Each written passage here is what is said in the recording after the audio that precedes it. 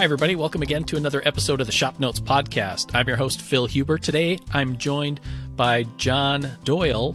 Logan is out of state, taking a class and doing an article way off in the lovely country of Las Vegas. Today is episode 111. We made it to our 111st podcast, so thanks for all of you who have hung around with us. Also, thanks to Shaper Tools. They're the sponsors of this episode. They're the makers of the Shaper Origin, the handheld CNC router that brings digital precision to the craft of woodworking. Tackled joinery, cabinetry, hardware installation, and more with speed and precision. You can try it risk-free in your shop for 30 days. Visit shapertools.com to learn more. Want to just get started for this week's episode by sharing a few comments from last week's where it was real last week and talking about collecting and cleaning out stuff. And so several of our comments on the YouTube channel I thought were pretty cool. Jeff writes, well, I have to say a thank you for the therapy this week. Dr. Phil could be up with the luminaries such as Jung and Nietzsche.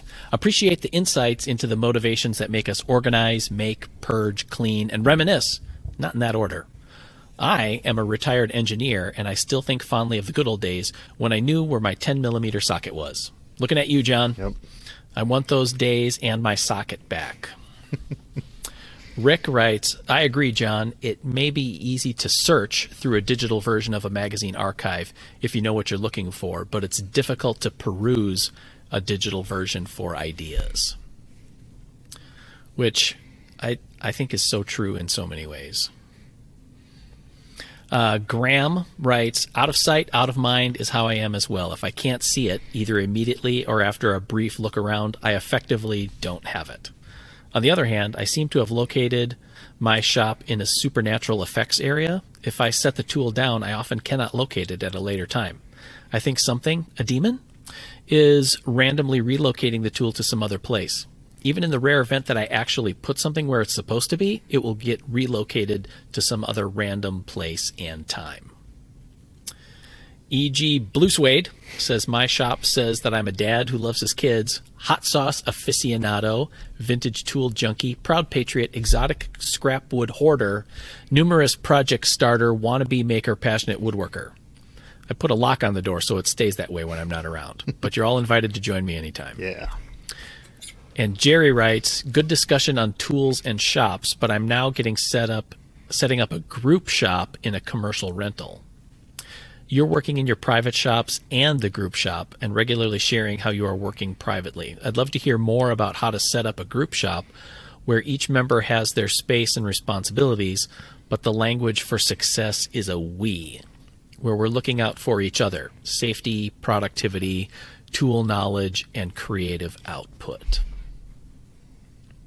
Which I think is a good way to segue to talking about how we work here, because I know we've talked about our own home shops pretty regularly. It's a safe place for us here to discuss that. But we do. I feel like we actually work in two group shops. Yeah, here I'd agree with that. Because we have, for those of you who have yet to come to Des Moines and visit our shop and studio, you're welcome to do so. But what we have is, and where I'm sitting now is the video studio where we do the TV show, our YouTube videos, and other related stuff. And then just 50 feet away from us is the Woodsmith production shop that we call it, that you see on Facebook on Thursdays when we do our shop updates, where the projects for the magazines get built. So. And they each have their own dynamic, I feel like. Yeah, they definitely each have their own vibe. Like, I feel like the production shop where our so-called professional, quote-unquote, woodworkers are working, our shop craftsmen, it's like, I feel like we have to be on a little bit better behavior in there and, keep it a little bit cleaner because we're working around them, even though we don't always do that. That's kind of the vibe I feel in there. So sometimes it spills out into the photo studio and that's a little bit, but I don't know. Yeah. I mean, before we had the video studio in this building, when it was a separate space, working, and even now working in the main shop, the production shop, I would say that we have a collective we mindset when we're in there for the most part. And I think part of it is realizing that one issue to realize is there is always going to be an ebb and flow of crazy. Like the weeks surrounding our photo schedule or something like that, where we have a lot of activity going on in the shop. In addition to Mark and Steve building the projects that they need to for upcoming issues, we also have photo props that need to be made, or technique article research, and props to be put together for that. There might be some video things going on as well. So there's a high level of activity. And because of that, there's going to be probably a higher level of chaos and disorder. And then once that schedule kind of drifts down, then, we usually at least try to have a purge day or a cleanup day where we can kind of go through and clean out little scrap pieces or sweep up, because even with the dust collectors and the air cleaners running, it's a woodworking shop and there's going to be dust around. I don't think there's any way to get around that, really. Yeah, it definitely accumulates over time, even with the constant sweeping and whatnot. So, yeah. But yeah. There's also one, and I think this is where we see it most often in the video studio, is there's a concept called the tragedy of the commons, where if there's something that belongs to everybody, it effectively belongs to nobody. So, like in the video shop, you'll be working on some props, I'll be working on some props, Logan's got some stuff going on, and before we know it, there's really no clear area to set down a pencil, if you can find one. So it's like being able to, in spite of how busy you may feel, to take the time to, get your crap together and at least put it into a consistent pile or in a place where it's not in the way for somebody else to do some work as well, to be mindful of the other people around you. Yeah. Yeah, and another thing I've been guilty of is like what you talked about at the times when we're really busy and I'm in and out of that shop because we're working in the video studio shop, so I can't use those tools, and kind of in and out. And it's like, oh, I'll come back and clean this mess up as soon as I'm done. And then, it calms down, and several days later, I come back into the shop. I haven't been in there, and I did not clean up my mess. And it's kind of sheepishly like, sorry, I didn't left all this stuff here on the side of the table saw, or have a bench filled with clamps that I quickly, clamped something up and took off and left everything sitting out. And yeah, so yeah, it definitely keeps us accountable on that. But we always haven't been the best roommates when, admittedly. So right, and I think there's we have to just understand that, in the sense that, we're not going to be perfect all the time. So if you can go into a group shop setting and have that grace for yourself and for others, I think people are less likely to get offended. That, and also communication, because we've had some people in the shop that were very skilled passive-aggressive communicators. That's what I was going to say. It gets to a point where somebody has to leave a passive-aggressive note or push all of your pile into one section, push all your shavings up against your, the bench. And right. Yeah. It's like, this is yours. Take care of it. Yeah. So. And if you're not the type of person who can organize yourself at the end of a shop session, to be okay with the fact that somebody is going to take your stuff and pile it, hopefully gently, but in a way that's out of the way for other people to do their work. Right. So that would be something that I would have a follow-up question to Jerry is, the language, he says the language for success is a we, where we're looking out for each other. Like, are we in that shop? Are you all working on your own individual projects and it's just a shared space, or are you collectively working on projects, as more of a company team effort kind of a thing? Because I think that can play a role too. Yeah. Yeah, and I wonder too, did a shop, shared space like that, do they have ground rules, set up from the start, or is it kind of just like a unwritten rules? How does that best work, I guess? Yeah.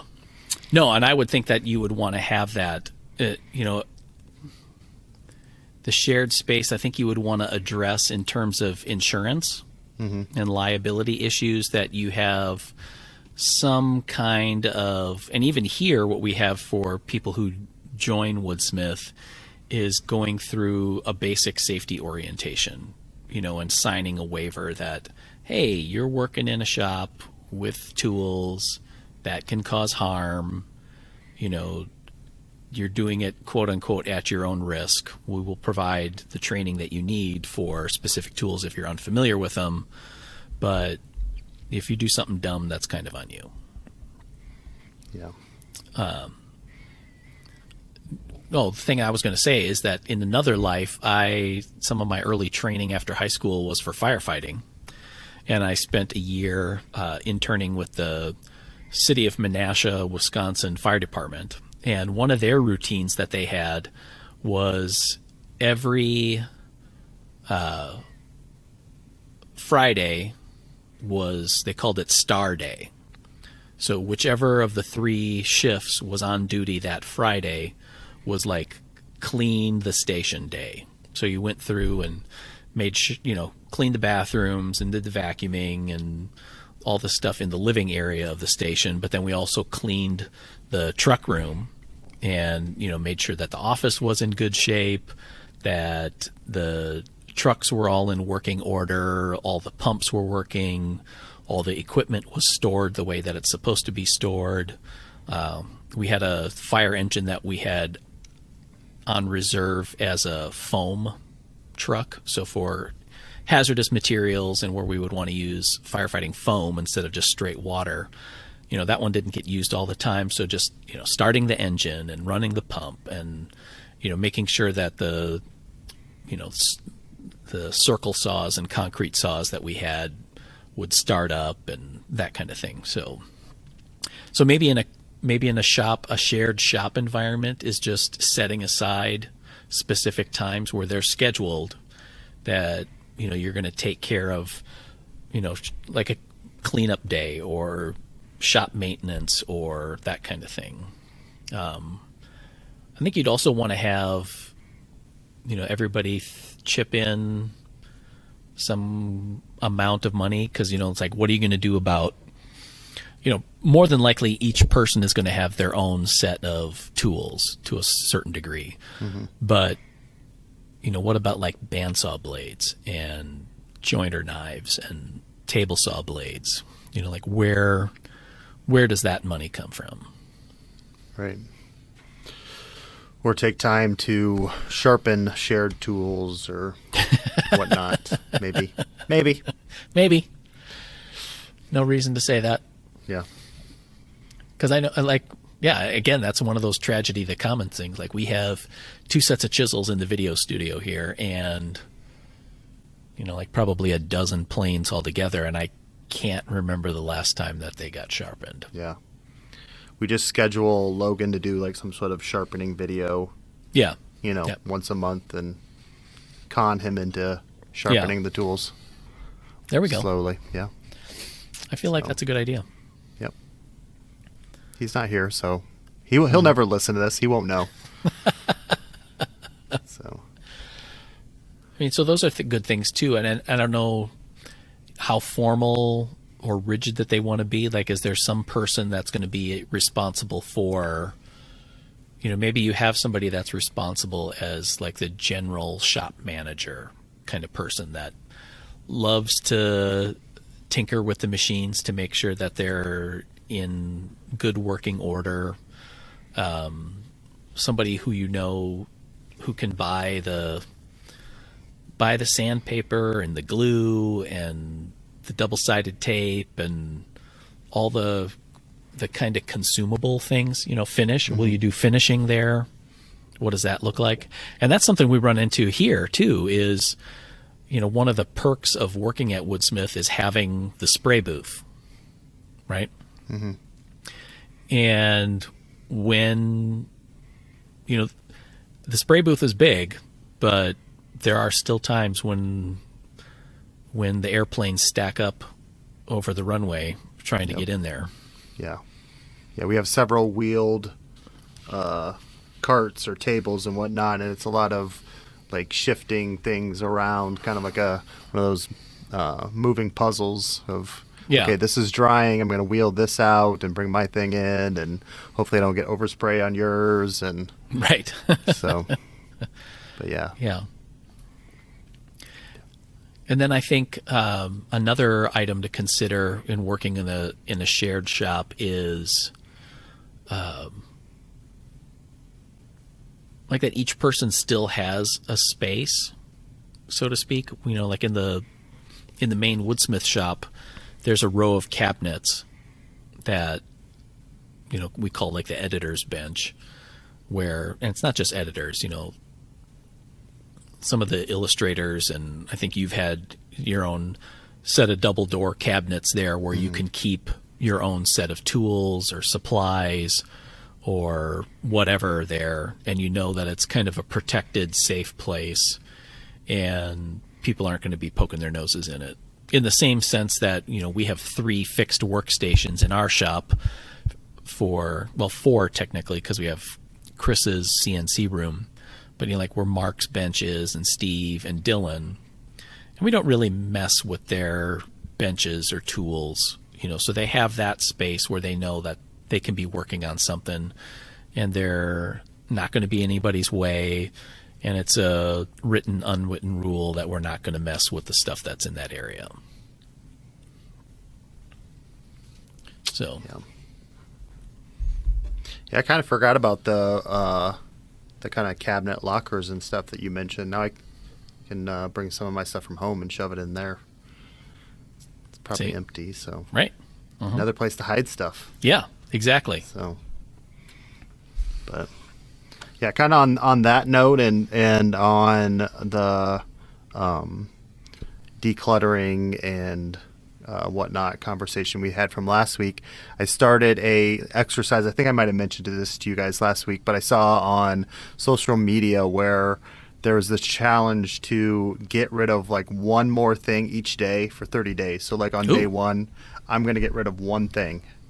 Day 2, I'm going to get rid of 2 more things. Day 3, 3 more things. So like now I'm a week in, and I think it adds up to 28 things. Whoa. So I'm like going through my garage with this, which this has worked well. Okay. As an interesting exercise, because we just moved in November, and kind of all of the last kind of random things that got moved to the house all got thrown into the garage and just kind of left there for the winter. So stuff that, apparently we haven't really needed or used, or as far as in the house, has just been sitting there all winter. So going through that and just kind of going through this exercise. So like, the first day, I don't remember what I found, but just something random in there, and, got rid of it, threw it away. And like 2 or 3, it's like, okay, I found a Twinkie wrapper was one of the things on the floor. It's like, okay, I can throw that away. Right. But like, I not only am I getting rid of just random things, but it's like I find like the screwdrivers. This isn't where they go, so I go and put those away in the process of getting rid of things. Or like, this doesn't go in the garage, it goes in the house. So then, right, I go put that away. So, but it's kind of interesting as you get to like more things per day. So like, we're about a weekend, so I got to get rid of 7 things today. But every IKEA piece of furniture or kid's toy that came with an Allen wrench, I have like a bunch of Allen wrenches. I have a set of Allen wrenches. I don't need all these random unmarked Allen wrenches that I've saved. So it's like, okay, I can let those go. I don't need those. Or all just the random hardware that has collected in a coffee can. You can let some of those things go. Or an empty box or maybe a tool case that I don't store anything in that tool case. It's hung up on the wall. Right. So I don't need that tool case. I don't need it to take up that space. So it's just kind of weighing the importance of it and do I need to keep it around. So it's been kind of an interesting exercise this past week. But so after a week, it's added up to 28 things. After 30 days, it will have added up to 465 things, I think the math comes out to. So we'll see how it goes when I get towards the end of. But I feel like I can go through that garage and get rid of, 465 things. We'll see. How do you even if they're little small things? Right. I don't know. Yeah. How do you feel about that you have that much? That you have 400 items that. Right. That wait, why did we even move this? Right. Exactly. It's like, why did I go through the effort of moving this or hanging on to this for so long? But it's amazing because even before we moved, we got rid of a lot of things that we didn't want to move, but it was still all like the little random stuff that got thrown in boxes at the end. It was like, we just have to get this out of here and get it to the other place. So yeah, I enjoy getting rid of, like, making space and getting rid of letting things go that I've held on to. So it's a good feeling. And it's, like I said, it's definitely an interesting exercise because you also are kind of taking inventory of what you have and what you actually need or where things should actually be placed or do I need to make a place for this thing that I'm keeping? Sure. It's been quite therapeutic, and I'm only a weekend, so we'll see how the rest of this goes. If I can make it to the end. Yeah. Or if I can stop once I get there. Right. Maybe you just keep going. That would be kind of funny. So how long will it last? But it's kind of fun. Once again, thank Shaper Tools. They're sponsoring today's episode. They make the Shaper Origin, that handheld CNC router. I'm sure you've seen it in a variety of places. It adds digital precision to your woodworking. You can do all kinds of stuff with it that gives you both speed and precision, like cabinetry construction, hardware installation, joinery, quite a bit of stuff. You can try it in your shop risk-free for 30 days. Check out shapertools.com to learn more. I think it's kind of interesting how, and probably would be an interesting psychological study, is what, because there's some of those things, like you said, there's some things that just got moved just to get it out. But then there's other things that at some point you made a decision to keep because of some sort of inherent or perceived value in them. And I've always thought that way about tool cases. Like I got the Bosch Colt little palm router, and it comes in a decent tool case. It's not something super cheap or whatever, and it wasn't just a cardboard box, and I held on to that for, I don't know, a while, and then I realized, I'm not putting the router back in here because I'm never getting that cord back into the case where it's going to be able to close and lock, and it just doesn't work with how I store tools. But I had that, and then I had another one of those like blow molded cases for a Bosch drill and a metal case from an old Porter Cable biscuit joiner that I got from my dad. It looks like an old school toolbox, but it was for that biscuit joiner. And it's like you hold on to those because it's the tool case for it. Like, you got to keep that, right? Mm-hmm. Right. I mean, if you get rid of it, like, that just hurts the resale value. Got to keep the original packaging. Yeah. Yeah, right. You keep the packaging in all the boxes. And all the manuals that you hang on to. Right. And it's like, I'm never going to read this, or I can just go online and find the manual if I need it. Or... Do I really need the manual for a cordless drill? Like, feels like it should be pretty well self-explanatory. Yeah.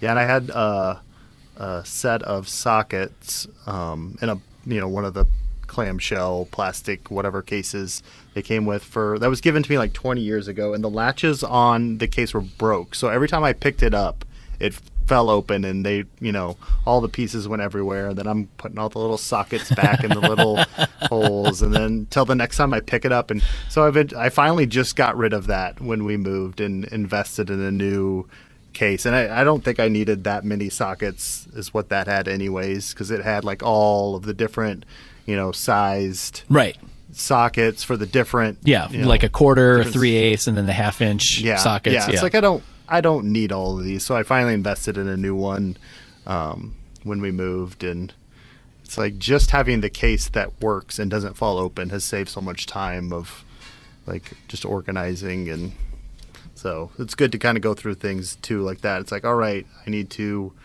reinvest in something that is just, outstayed its welcome. And it's going to save me time and headache in the long run. So. Right. And I think that's probably, especially as hobbyist woodworkers, I think that's one of the hardest things to do is to value your time, or to adequately value your time. Because like that's part of the reason that we're woodworkers is because we don't really have to count our labor in the cost of a project, and we can make really nice furniture essentially for the cost of the materials. But there is a time value that. Like how long does it take for you to do 52 pickup with your sockets every time you want to use it? Or like, you have 2 round head 1/4 by 20 screws, but they're in this coffee can that's going to take you 20 minutes to search. And you might only find one of them and you need 4 when it would take 15 minutes to just drive to Ace Hardware and buy them and be done with it, rather than keeping a inventory of randoms, so all stuff to consider. Plus sometimes it's just fun to get rid of stuff and get new stuff. Oh yeah and to be able to upgrade, like there's and I very willingly admit to being a very thrifty person, but being able to upgrade from a basic just get by sort of a tool to something that is a nice tool is like, oh, that's what it's like, where you don't feel like you have to fight it or constantly adjust or make do with it. Like it just works the way it's supposed to right away. Right. So, there was a Fine Woodworking article, I don't know, probably like 15 years ago or something like that.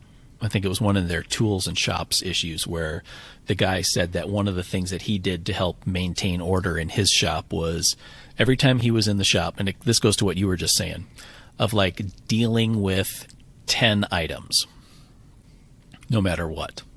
And it's, whether it's something that needs to get thrown away or given away or just put away where it's supposed to be. And how in just a very short amount of time you can start to maintain more order in your workshop. So I think that throwing out one item a day and then increasing that is a pretty cool idea. Yeah. And I guess some of the things I found too is like I've hung on to not because I've wanted them or had perceived value in them. It's just like it has a value to someone. I just didn't know like who to get it to.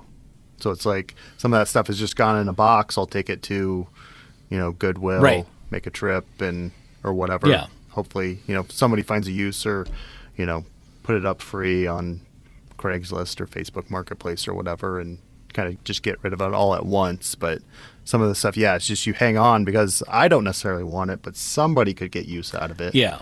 And that's the hard thing. That's a good point because, we don't want to be just casually tossing stuff away. Like everything doesn't need to go into the burn pile garbage bin kind of a thing. But, how to do that in a way that's responsible but doesn't necessarily take forever either. So, like we were talking, like in the past, we had a bunch of print versions of the magazine, like sets of it in various states of completion. And it's like, those things are of value, but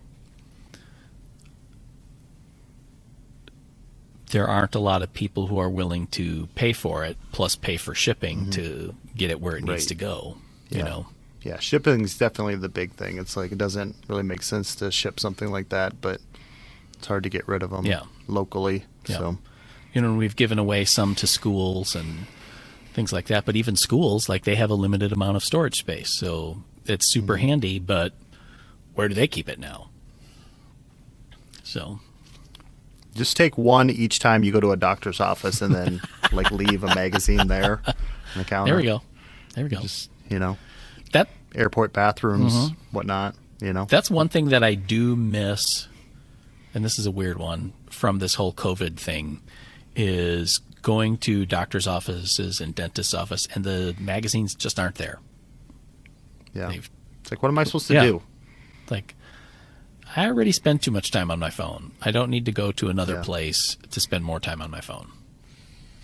Like, I want just some random weird magazine. Field and Stream, you know, whatever. Good Housekeeping, Women's Day, I don't know.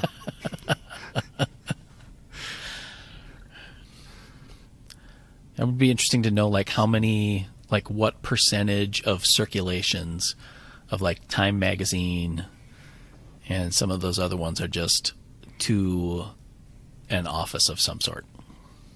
Right.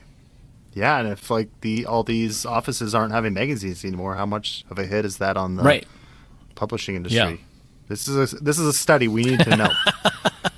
So this is economics. Yeah, basic economics right here. Yeah. So now, you worked before coming to Woodsmith at a company which was sort of a shared shop, right? How did you guys navigate that? I mean, certainly it's different because you're employees versus like, you know, you don't really have skin in the game necessarily on it. Right. Yeah, it was a pretty small custom cabinet shop. So there was like 3 to 5 of us working in there at any one time. And when I got there, it was pretty, you know, it was a lot of stuff there. They had, for some reason, purchased a lot of stock and wood that they had, and just, I remember a lot of just random doors that they had, like cabinet doors that they had made and hung on to. So it was like, in the few years that I was there, it was a lot of decluttering. But I don't know, as far as just sharing the shop, I think we all had our own kind of spaces, and kind of like what we have here, and kind of our own tools. So it was kind of just, you know, having that as far as keeping to our own areas. And I think like every couple weeks we had like a Friday afternoon where we would, you know, clean the entire shop, kind of open the door, blow all the dust out and whatnot, and clean out the big dust collector we had. So a lot of the same stuff that we kind of do here. Sure. It's you know, it's pretty casual, but, you know, have a lot of unwritten rules of kind of sticking to your own space and the shared cleanup duties and whatnot. And being considerate of other people's space. And yeah. I mean, that would be something to think about too in a shared space, is like, where are you going to put project supplies? Like, where does the lumber and plywood go?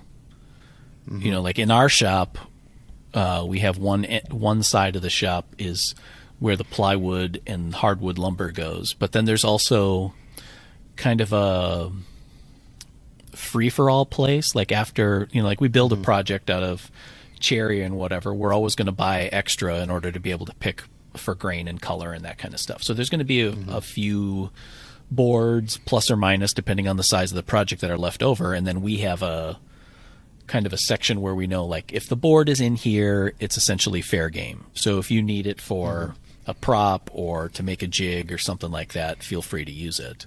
Whereas, you know, lumber that's in these 2 bays, you know, you just leave it alone because that's not yours. Right. Yep. Yeah, it's funny too that it's like, yeah, we have the sections of kind of the bigger pieces that didn't get used in a project, that's free for all, and then we have the shorts and the scraps that, you know, fill up the bin, and it's like they kind of pile up, and it's like, oh, look at all this cool stuff that I could make something. And then there's just one day that you can hear Chris muttering back there by that stuff, and pretty soon it's gone and the dumpster's full, and It's like, yeah, I guess it was time that, all that little stuff. But the same thing there, too. It's like all that, like my dad has been through, and like we have stuff like this bin is going to be for firewood. And he's like, you guys are just throwing this stuff away, and this, it's good stuff. And it's like, it definitely would be useful to someone. It's just all that stuff piles up here and gets in the way. So Yeah. I don't know if we just like take one of the pallets one day and shrink wrap all those little short pieces and put them out and say, hey, free. Right.